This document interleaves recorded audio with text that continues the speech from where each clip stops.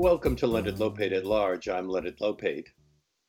Investigative journalist Bob Hennelly was last on our show on February 3rd, 2 weeks after January 20th, when the US and South Korea each confirmed their first cases of the coronavirus. About 2 weeks before that, in the first week of the year, the New York Times ran a story about China's identification of a, quote, new virus causing pneumonia-like illness, but the paper reported it didn't appear to be readily spread by humans. 2.5 months ago, COVID 19 was barely a blip on the radar, and now state and local governments have closed schools, shut down businesses, and are imposing increasingly strict limits on our movements. Bob Hennelly has been following the developing crisis from his vantage point of covering national and local politics, economics, and policy for public radio, Salon, the Chief Leader, and other news organizations. And I'm very pleased that he's joining us once again on our show. Welcome back, Bob. Having me, we both sound remote but engaged. Yeah, well, I am calling from my home, and you're at your home.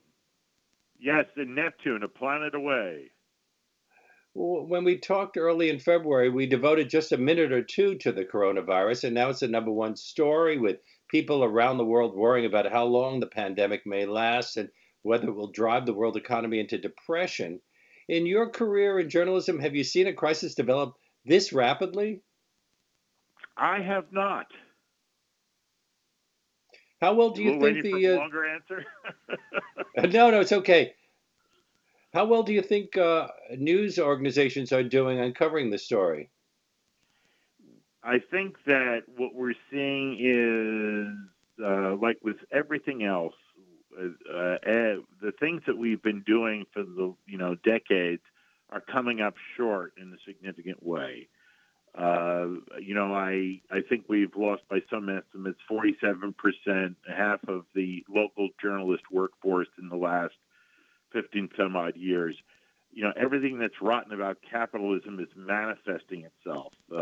When you base your entire society on the accumulation of money and profits, you're going to come up short for things like surgical masks, N95 masks, and ventilators. Go figure. In the midst of all the coverage, is there anything that you think is being neglected? Well, I would say that it's not so much neglected, but it's the problem is that because of the dying off of local media, with the exception of institutions like BAI and the Chief Leader, what's happening is the people are looking at a nationally based message. So you'll see our chief nincompoop in the White House, who really doesn't have a grasp of the circumstance. I'm speaking of our president, providing. I was wondering. Poor information, right? Providing poor information, and so this is a crisis that is rooted, of course, intimately, right? It's in our homes, it's in our neighborhood. And so what's happened is we're really actually seeing in real time a second American revolution, in the sense that the piece I did for Salon refers to revolution by pandemic. We're reorganizing society in real time, so that now what is really happening is that the governor of the state of New York, Andrew Cuomo, who I've had issues with, as his style of politics, but right now is filling a void and working in collaboration with the governors of New Jersey, Phil Murphy, Tom Wolf of Pennsylvania, Governor Lamont of Connecticut, and the governor from Delaware, whose name escapes me. And they are actually fashioning a coordinated response, almost along the lines, I think, the author Sales referred to a bioregion. You're seeing this mid-Atlantic region working to deal with the present danger that their local population's facing, while a federal government that is just so well funded is disconnected from the circumstance of the people in a very real and dangerous way. And so we see this health crisis emerging dramatically.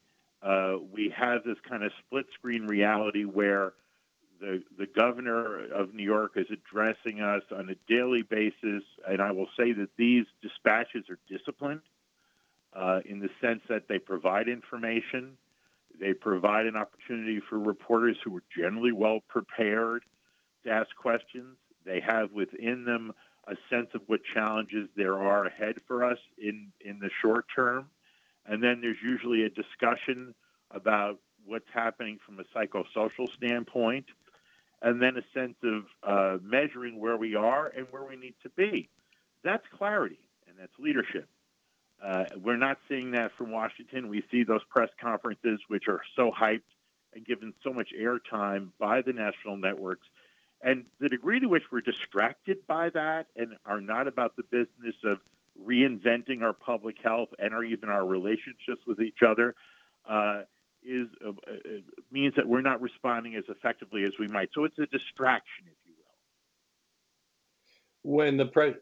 When the president was planning his news conference this past Sunday, CNN reports that he told aides that he wanted to be at microphone during optimal viewing hours. So he's framing all of this through how he is perceived? Right. Well, exactly. Well, that's the feedback loop. And so what's happened, and this is the most dangerous turn of it, has been over the last 28 hours, where the virulent narcissism has really just gone ballistic with this decision where he's toying with the idea that he wants to bring the country out of this social distancing, which, by the way, he has yet to actually universally declare, because Lloyd Blankfein from Goldman Sachs has raising the concern that this cure could be worse than the disease. And we're getting to see this kind of Malthusian narrative where, 1 or 2% of the population is a small price to pay for an ever-expanding economy. I mean, and what's happening is that the problem I think the media has, particularly those that are in the corporate milieu, if you will, they don't understand how fundamentally this has reorganized society. So the hedge fund managers and the great titans of industry are just not as important as the person bringing you your pizza. So, or the person who's a healthcare worker, or the transit worker who's taking you to where you need to go. And so society has been reordered in a very radical way just by the nature of this biological threat. Now, many of our listeners are in New York City, which is being called the COVID-19's epicenter in the United States. New York State has over 25,000 cases of the virus, nearly 7% of the global population total. You mentioned that you're in Neptune, New Jersey. What's it like there? It's starting to percolate in the sense that you're seeing in Monmouth County singular cases, in some cases dozens. New Jersey is, I think it's in the top 10 certainly of states. What you do have here is 565 municipalities, 21 counties. And so what's fascinating and something to take to heart is that throughout the country, I'm in touch with this vast network of public unions and private sector unions. They're often acting as this important check in terms of things like making sure that employees have personal protective equipment, whether that be in the case of a healthcare professional, the N95 mask or the surgical mask or the gowns.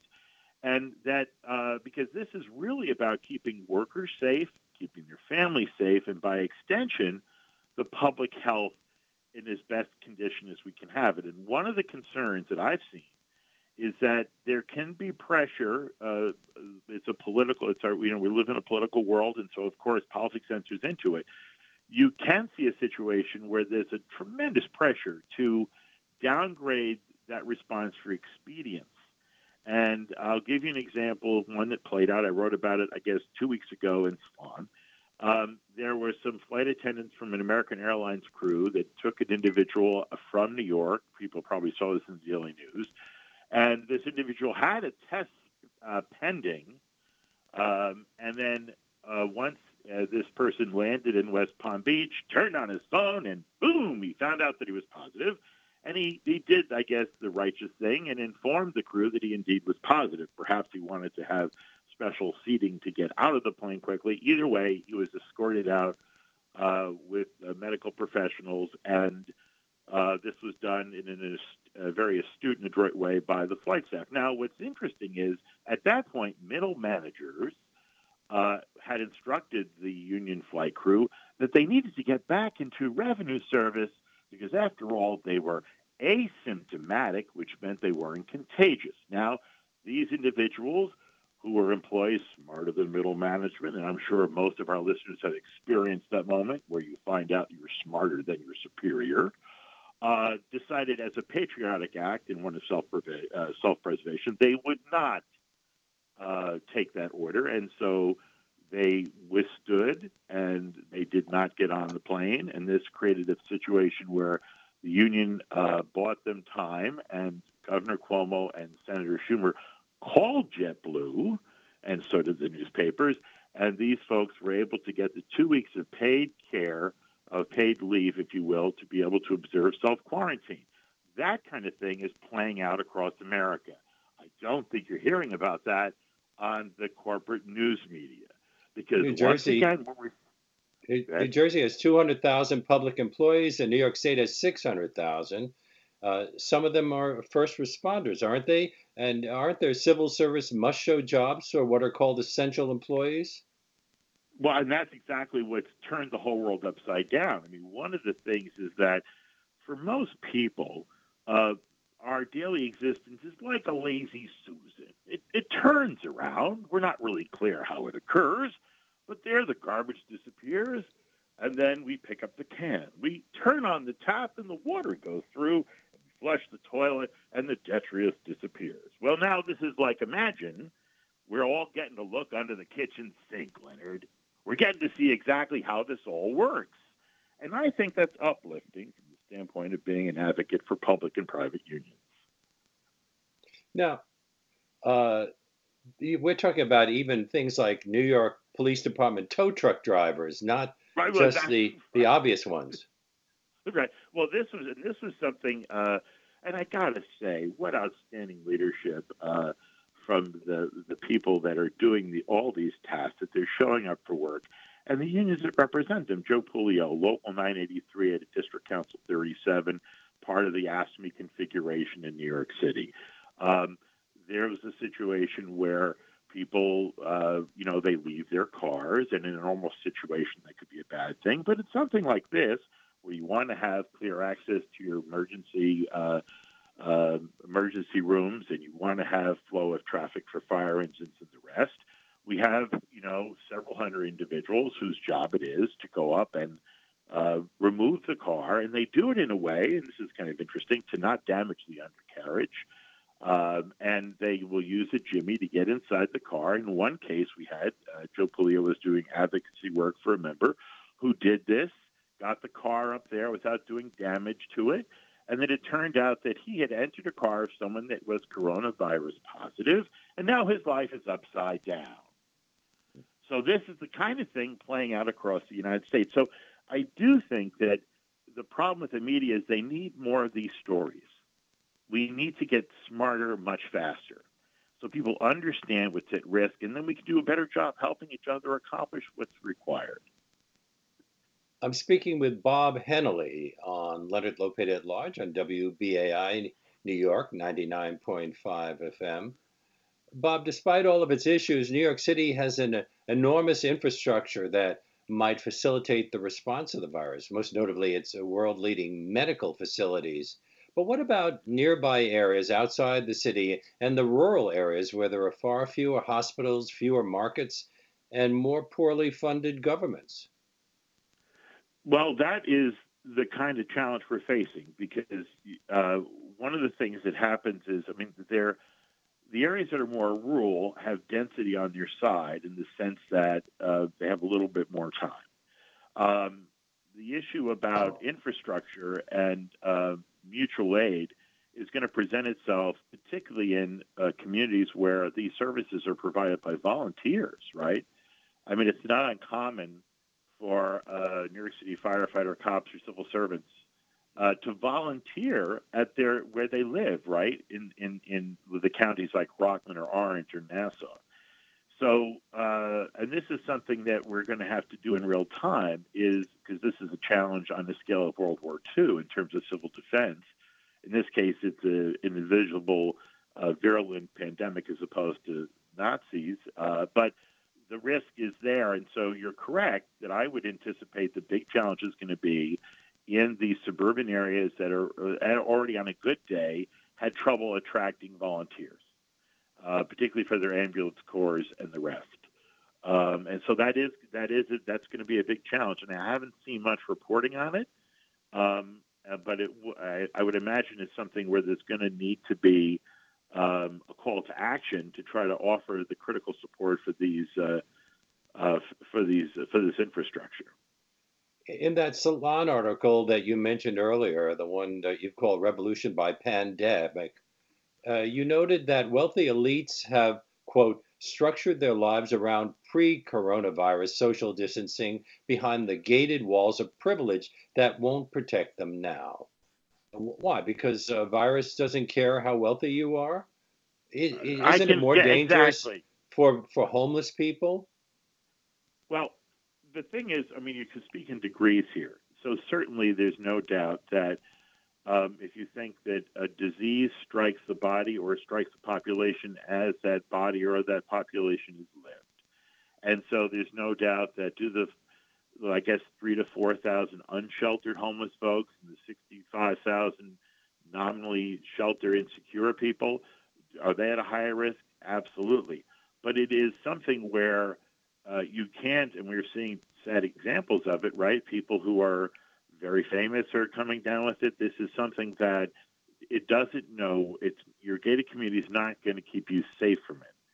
And so if you're engaged with society in any way, even in an elite capacity, your chauffeur or the person that provides all your needs and comforts, your masseuse, your daily planner, whoever it is, in the hierarchy of our circumstance, is a potential place that you could get exposed. So it really requires a new algebra that's going to be based on relationship. And I mean, I just couldn't help but to see, I don't know if you did you catch Cuomo's daily briefing today? Yes. Oh, not today. Right. No. So today, I mean, what's happened is the curve has really gone up much steeper than was expected. So the rate of infection is going at an elevated level. And so the crisis is going to be upon us sooner than we thought.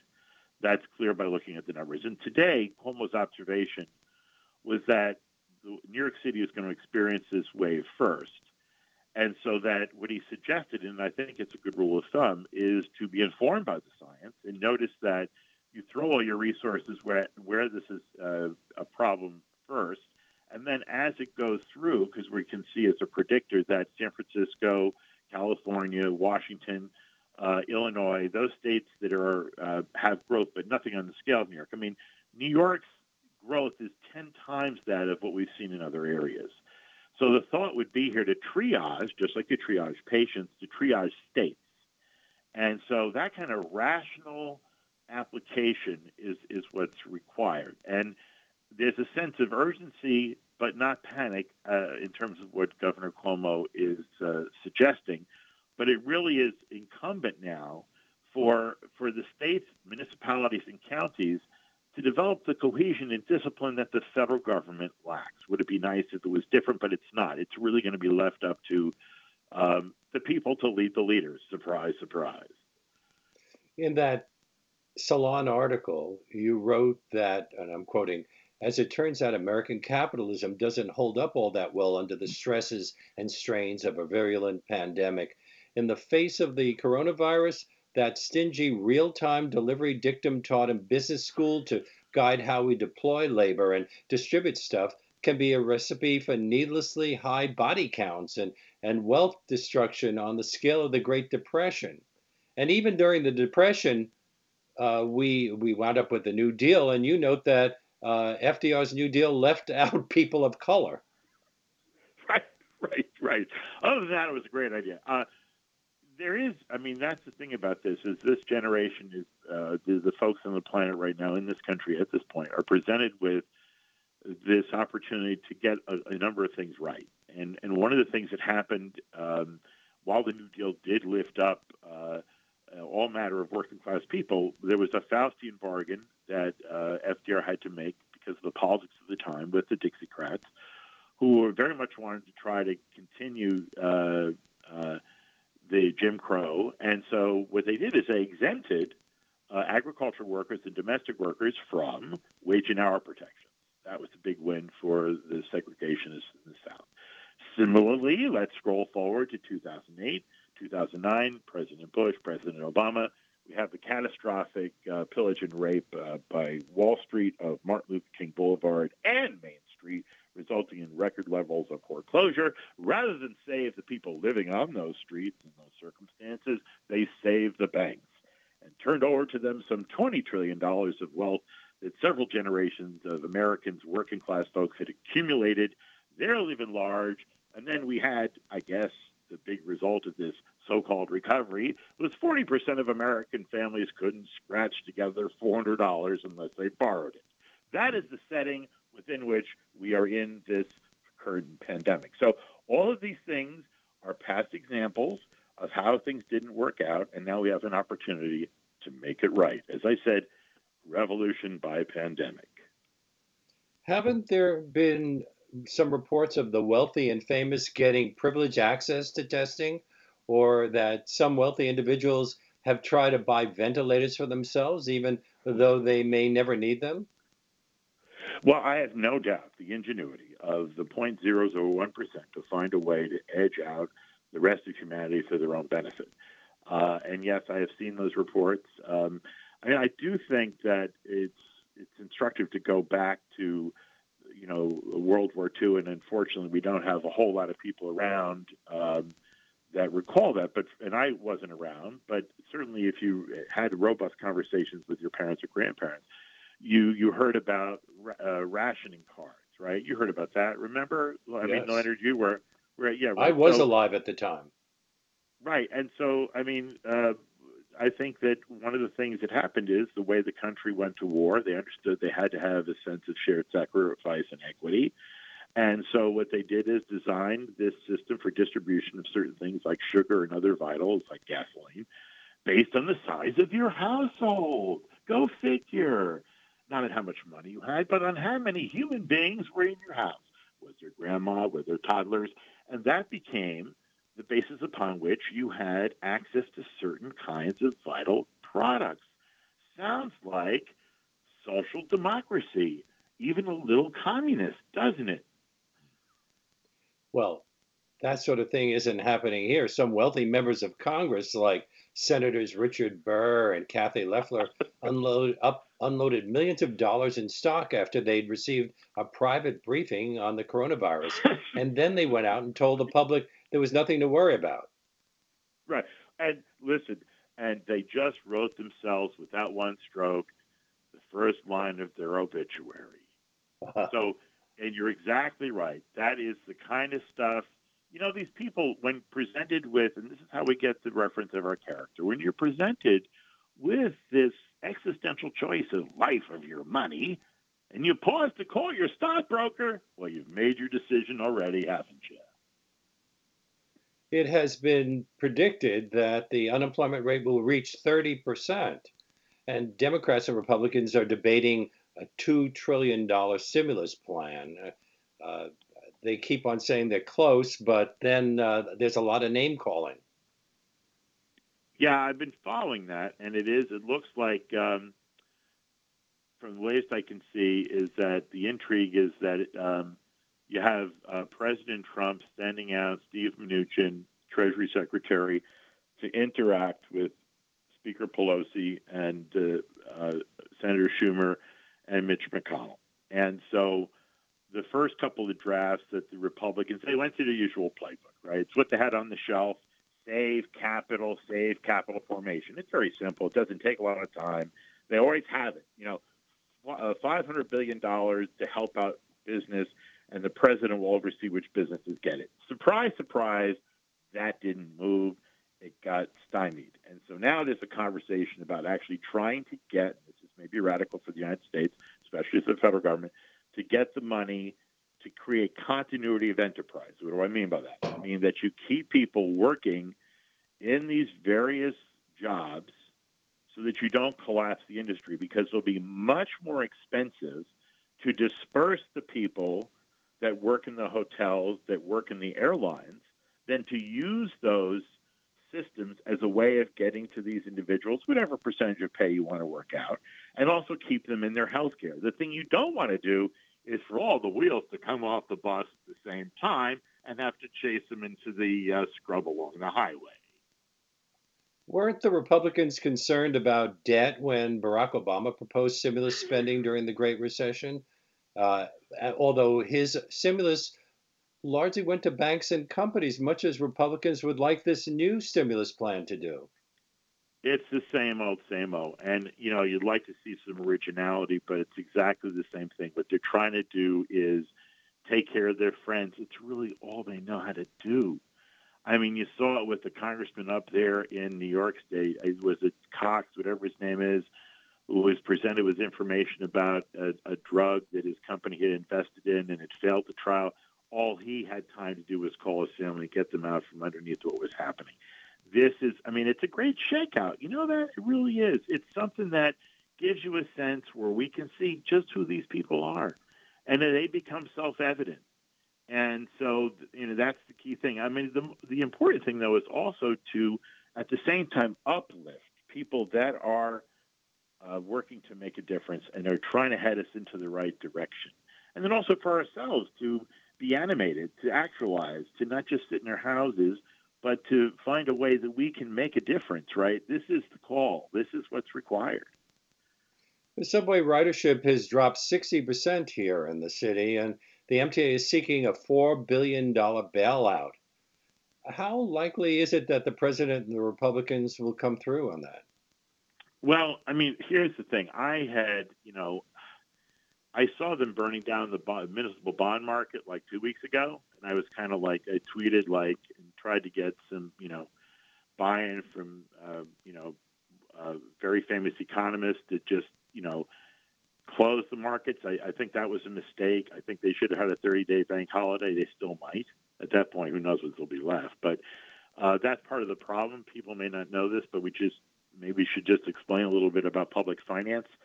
Your local state and county governments have these municipal bonds, and that's how they build things, and that's how they fund not so much their operations, but the physical building. And this includes hospitals, colleges, all the things that are part of civil society. And so these bonds enjoy tax-exempt status. So if you've got a whole bunch of cash you've made and you want to have it continue to generate interest without having to pay taxes so much, well, then you go to your municipal bonds.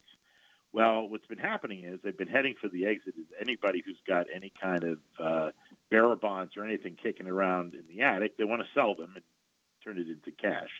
This is a kind of illiquid market, so it's created a kind of lack of confidence. So they definitely need to backstop, and I think the Federal Reserve has started to buy some of these municipal bonds. But this is critical because the thing that is taking a tremendous heat right now is our hospitals, right? And a lot of that is in these bonds. And so we need to backstop that right now and stop the bleeding. You're listening to Leonard Lopate at Large on WBAI New York 99.5 FM. I'm speaking with Bob Hennelly.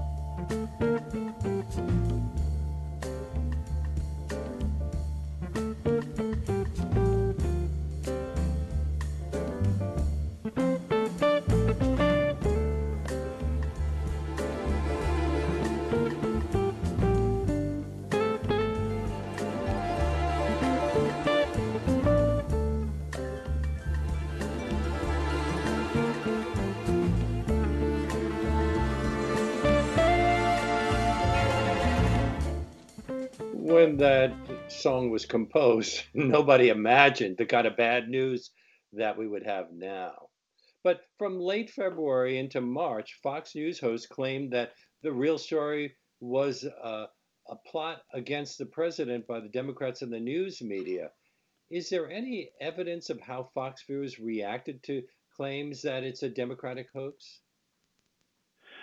I think there's been a lot of reporting on this. There was some good. Ben Smith, I think, from the Times had a really good piece on this. It looked at the evolution of the way that Fox reacted. But it's not, in the right wing, you have like Dr. Savage, who was who knew this was the real thing that was going on. He's an educated person with a science background, although he has, really right wing Neanderthal racist views. It wasn't a monolith, and so you have Tucker Carlson saying it's something within the framework that we considered sensible in terms of the risk that was presented. On the other hand, you have Hannity, Glenn Beck, Rush Limbaugh, and a whole bunch of others saying the opposite. And if you look at and this goes to why, and this may seem self-serving, why it's so important to support BAI, and this evident crisis should make it even more apparent. In my lifetime, and this is something, I'm 64, and so when I started as a reporter when I was 17 in Bergen County, I covered my local municipal government, and there were actually 3 other adults who drove to the meetings who supported their families by being local reporters, Leonard. And that entire architecture is gone. A good friend of mine, Doug Doyle, who's a news director at WBGO, describes a story where when he was working in New Jersey, more down at the shore, he was a news director for a commercial radio station, which at one time, commercial radio stations, local stations, had an obligation to provide news and information. And that meant that someone would go out and would go to the meetings, would cover the local, and it's something like this, it's essential, right? And Doug described to me how proud he was to build up this great news department. And then eventually the Clear Channels of the world bought up all the stations. And at one point, radio stations, commercial radio stations across the country, top 40 stations, would actually embarrass newspapers. There was competition. I'm old enough to remember such a thing.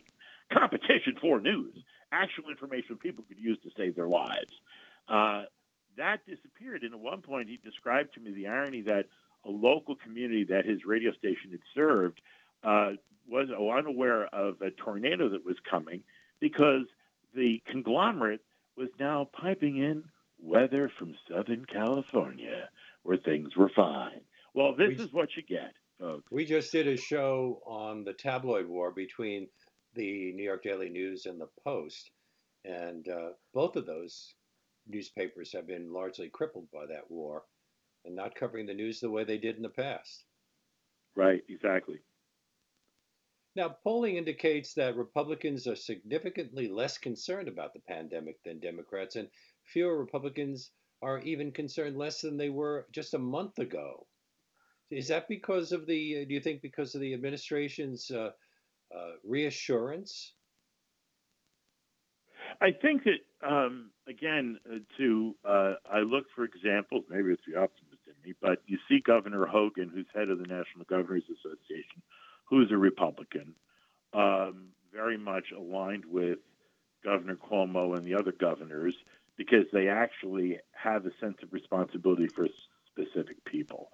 And I think that you're going to see, as this crisis rolls out, this brutal reality is going to change the politics. There already is. As people have to respond to the communities for which they have regard and affection.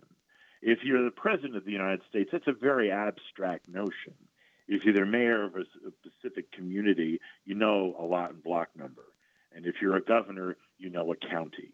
And that's what matters now, is the sense of granular obligation to a particular place and particular people. Does policy on the pandemic get filtered through the lens of the Trump re-election campaign? Are Democrats weighing their moves in light of the upcoming election?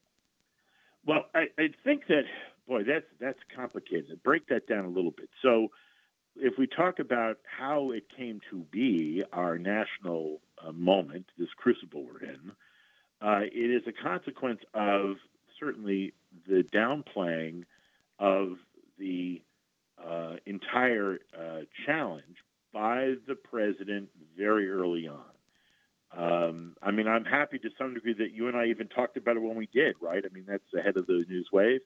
Certainly not as pressing as I'd like to have been. Hopefully, but Well, we didn't if know. you look at right, but we did, at least it was on our radar. But December 30th was the first thing in China. Then we saw in January there was some discussion. January 17th, the CDC went with fairly detailed information.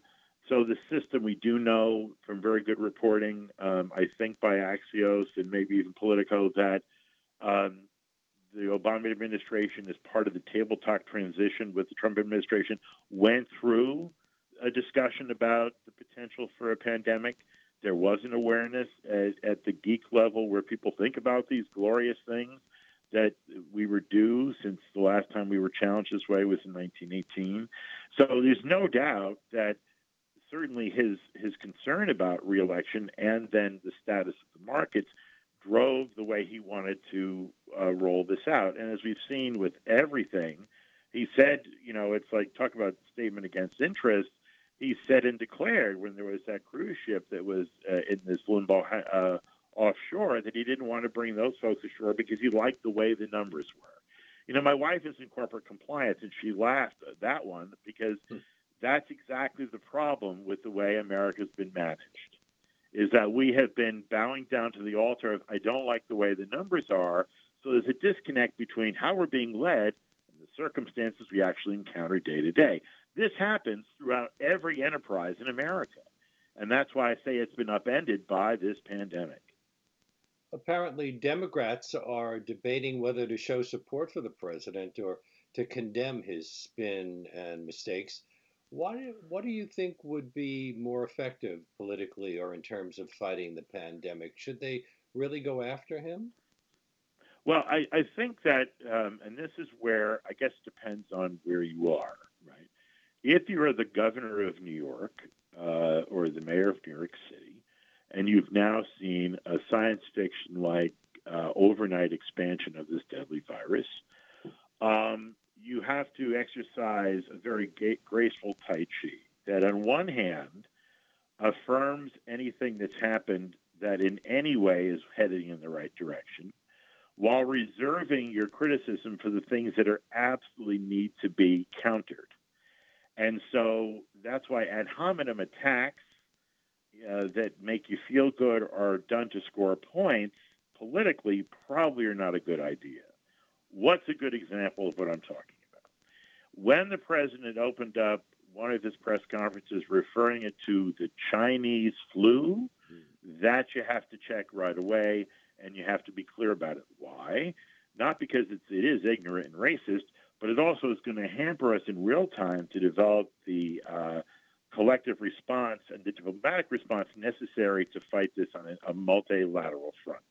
So that's how I would figure that. So, for instance, when you see you pick the thing when the president has a press conference and he has someone that he presents that is reasonable and like Dr. Fauci, then you affirm that, and then you do. It's not that you stop criticizing, but you criticize when, like now, like the governor today, and when I think will be reviewed historically as one of the best extemporaneous speeches, assuming that it was spontaneous.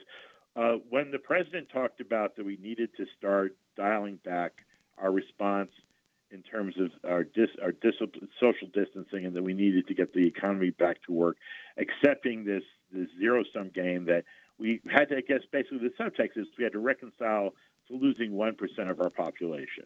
And so the governor Cuomo took that on directly. And that's when moral leadership's required, and you have to take a risk of making him angry because his insanity puts the country at risk. Now, has Biden directed any of his comments to Trump, and have either Bernie Sanders or Elizabeth Warren commented, especially considering that they have advocated major changes in our healthcare system? Well, this gets me back to something that I hate to beat up on Tom Perez, but one of the big mistakes the DNC made was to go through with that debate that happened, I think it was 2 Sundays ago, and that was where they had this situation where it was Biden and Senator Sanders and some people from the news media, and they went and did their normal debate, disconnected from the circumstances of the people they were addressing. That's never good in politics. And so what you saw there was they went and reverted back to script, where Senator Sanders was rightfully trying to hold Vice President Biden accountable for all of his misplaced and the votes in Iraq and the rest of it, about the war in Iraq. And then you had Joe Biden trying to hold Senator Sanders accountable for whatever he said about Castro. And then, I remember feeling like I had to turn the TV off when Biden was talking about the need for a super fast train in California. At that point, I was worried about my grandson. I was worried, like so many Americans are, about this new algebra of which one of my kids could be with which one of my in-laws and my extended family, and where we were going to get milk the next day. I mean, that was really malpractice of political science. Now, And Joe so Biden cited what the larger number of cases in Italy as evidence that a national health service or a single payer system might not work. Is its thank you system for the giving. reason that Italy has been so badly affected? Well, listen, can I tell you, I'm so glad that you give me a chance to give the answers Senator Sanders, had he been more nimble, should have given, which is to point out to South Korea soldiering through. South Korea happens to be, I believe that they're not a Marxist front. They love capitalism. They are very successful at capitalism, and yet they have a public health system, and they have a sense of but what they have there, which is very different, Professor Wolf pointed this out to me, Rick Wolf pointed this out, that in Korea, South Korea, the good Korea, you have private sector and public sector. And don't you know, the private sector, those corporate people that are fabulously wealthy, have a sense of social obligation. Isn't that just stunning?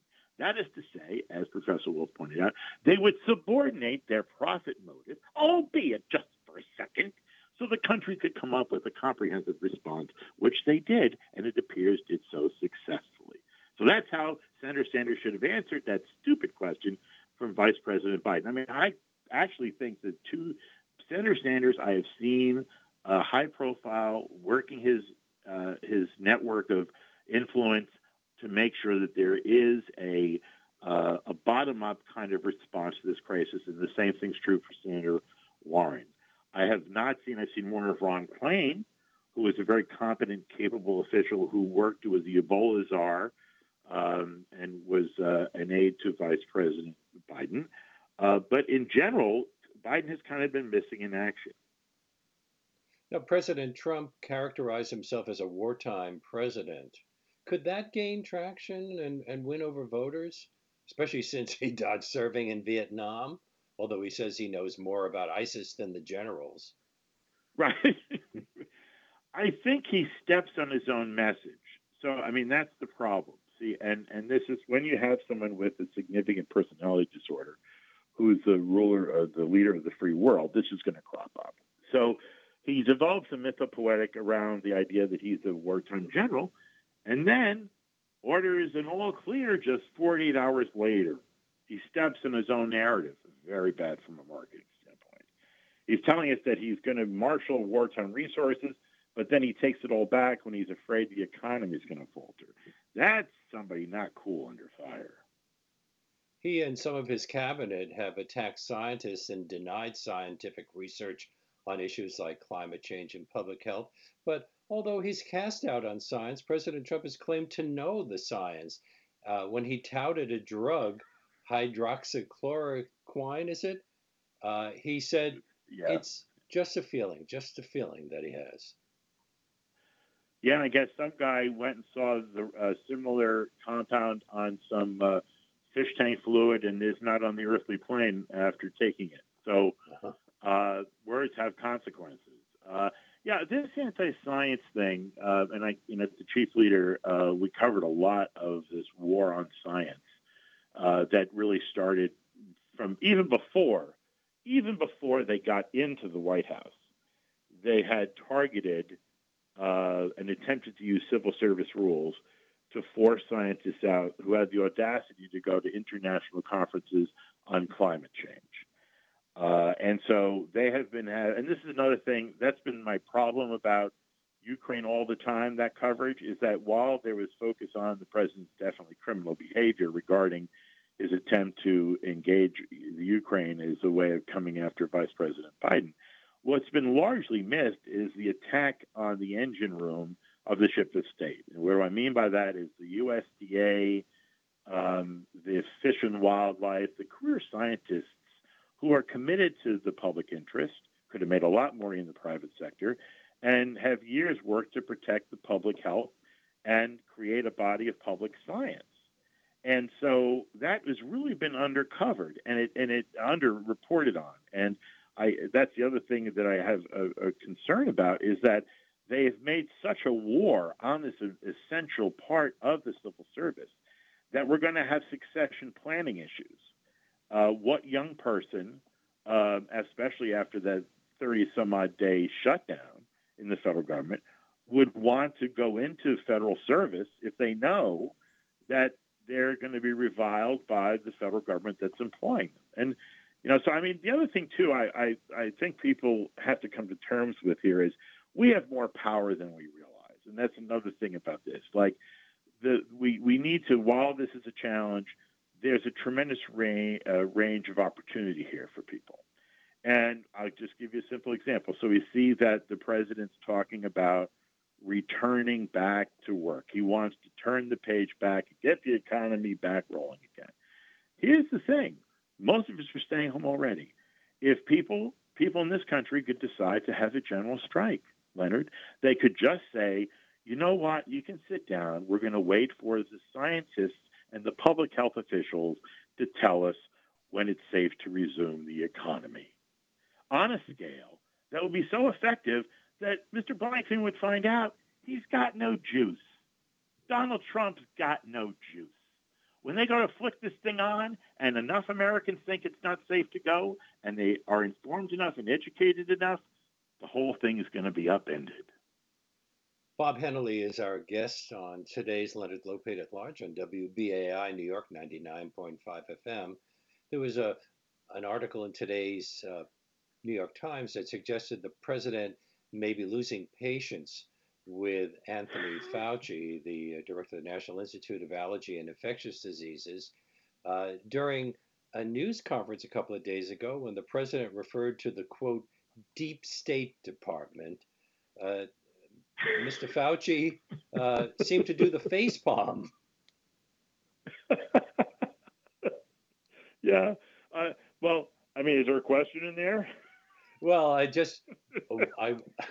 wonder whether anybody can, even somebody as respected as Anthony Fauci, can go up against the president, challenging him. I mean, I guess, there was much as kind of like find Waldo now at the press conference. Now, as Dr. Fauci's not there, then we'll spend how many hours of intrigue within the media? Where is he? Meanwhile, we won't get the local alert about the ambulance squad needing volunteers. But I digress. This thing about the fixation on, Donald Trump and the way that he kind of reinvents things as he goes along, it's important. I really do think Rachel Maddow made this point, and I think it was a brilliant one. They need to turn down the volume on the president for a while. They need to, and they're beginning to do it, they need to cut away from the foolishness. Unless he's giving civil defense coordinates about where you can go and receive the helicopter with your supplies, or where you can go to give blood, or where you can do something to make the situation better, we just need to turn him off. He tends to attack reporters who ask questions he doesn't like. He went after NBC's Peter Alexander for asking what he would say to frightened Americans. Do you think that's intentional, designed for his base? Well, I have had some exchange. I had an exchange with Donald Trump when he came down the Gold Staircase. So I was, and it depends how you catch him. This was when he was, I was working for CBS Money Watch, and he was releasing his tax policy when he was running for president. And he was rolling out basically the same thing that George W. had done when they cut taxes to try to encourage businesses to bring the money they had overseas in their tax avoidance schemes to bring it back to the United States. And he floated this thing, and then I questioned him about it, pointing out that the same thing had been done before and hadn't produced any kind of jobs or increase in income for workers, but had resulted in stock buybacks and in bonuses. So it's kind of like deja vu. It's exactly what ended up happening. And in that case, he kind of flattered me. So he cuts either way. And it's always about trying to maintain control of the room. And so he'll embarrass you if he thinks that you have in any way kind of taken it to a place where you're questioning his leadership. But if you ask the question in a way that seems to hold up his authority, then he'll go nice to you. It's dancing with dictators. Politico's Betsy Woodruff Swan has reported that William Barr has secretly approached Congress for legislation to suspend some constitutionally protected rights during this emergency. Would Republicans and, more important, the Supreme Court support such a move? Well, let's back up a bit because you just, I think, identified an area that this whole question of incarceration and extraordinary judicial powers, legal powers. One of the problems we haven't covered, and it needs to be discussed more, and we don't have much time, so cover it quickly. Sorry. This question of the cover of the issue of prisons is a lot of pressure to release compassionate relief for prisoners who may be coronavirus already infected. And there's a whole question there about trying to keep the correction system as healthy as possible for the employees and the people inside. I have no doubt that William Barr would try to use any pretext to infringe on the rights of Americans. So no surprise there. We knew what we got when he was appointed. Now, state governments, hospitals, manufacturers, and others have urged President Trump to invoke the Defense Production Act. He's actually done it, but he says Venezuela, he doesn't want to actually use it because of Venezuela. Right. What he's talking about is this ideological notion that the government, and Cuomo did a very good job rebutting this today, where he pointed out that during the Second World War, the government basically commanded enterprises to do it. They made money, but they had the imprimatur of the government behind them. And so this is just really more sophistry and just more, trying to stroke his base. There's no there there. There's no doubt that this would be a great relief for businesses and get the economy running to have clear direction from the government about what essential is right now. Now, the president has joked about staying in office past the second term if he gets one. Might Election Day be postponed if this continues into the fall? I don't think that. I think there'll be some pushback on that.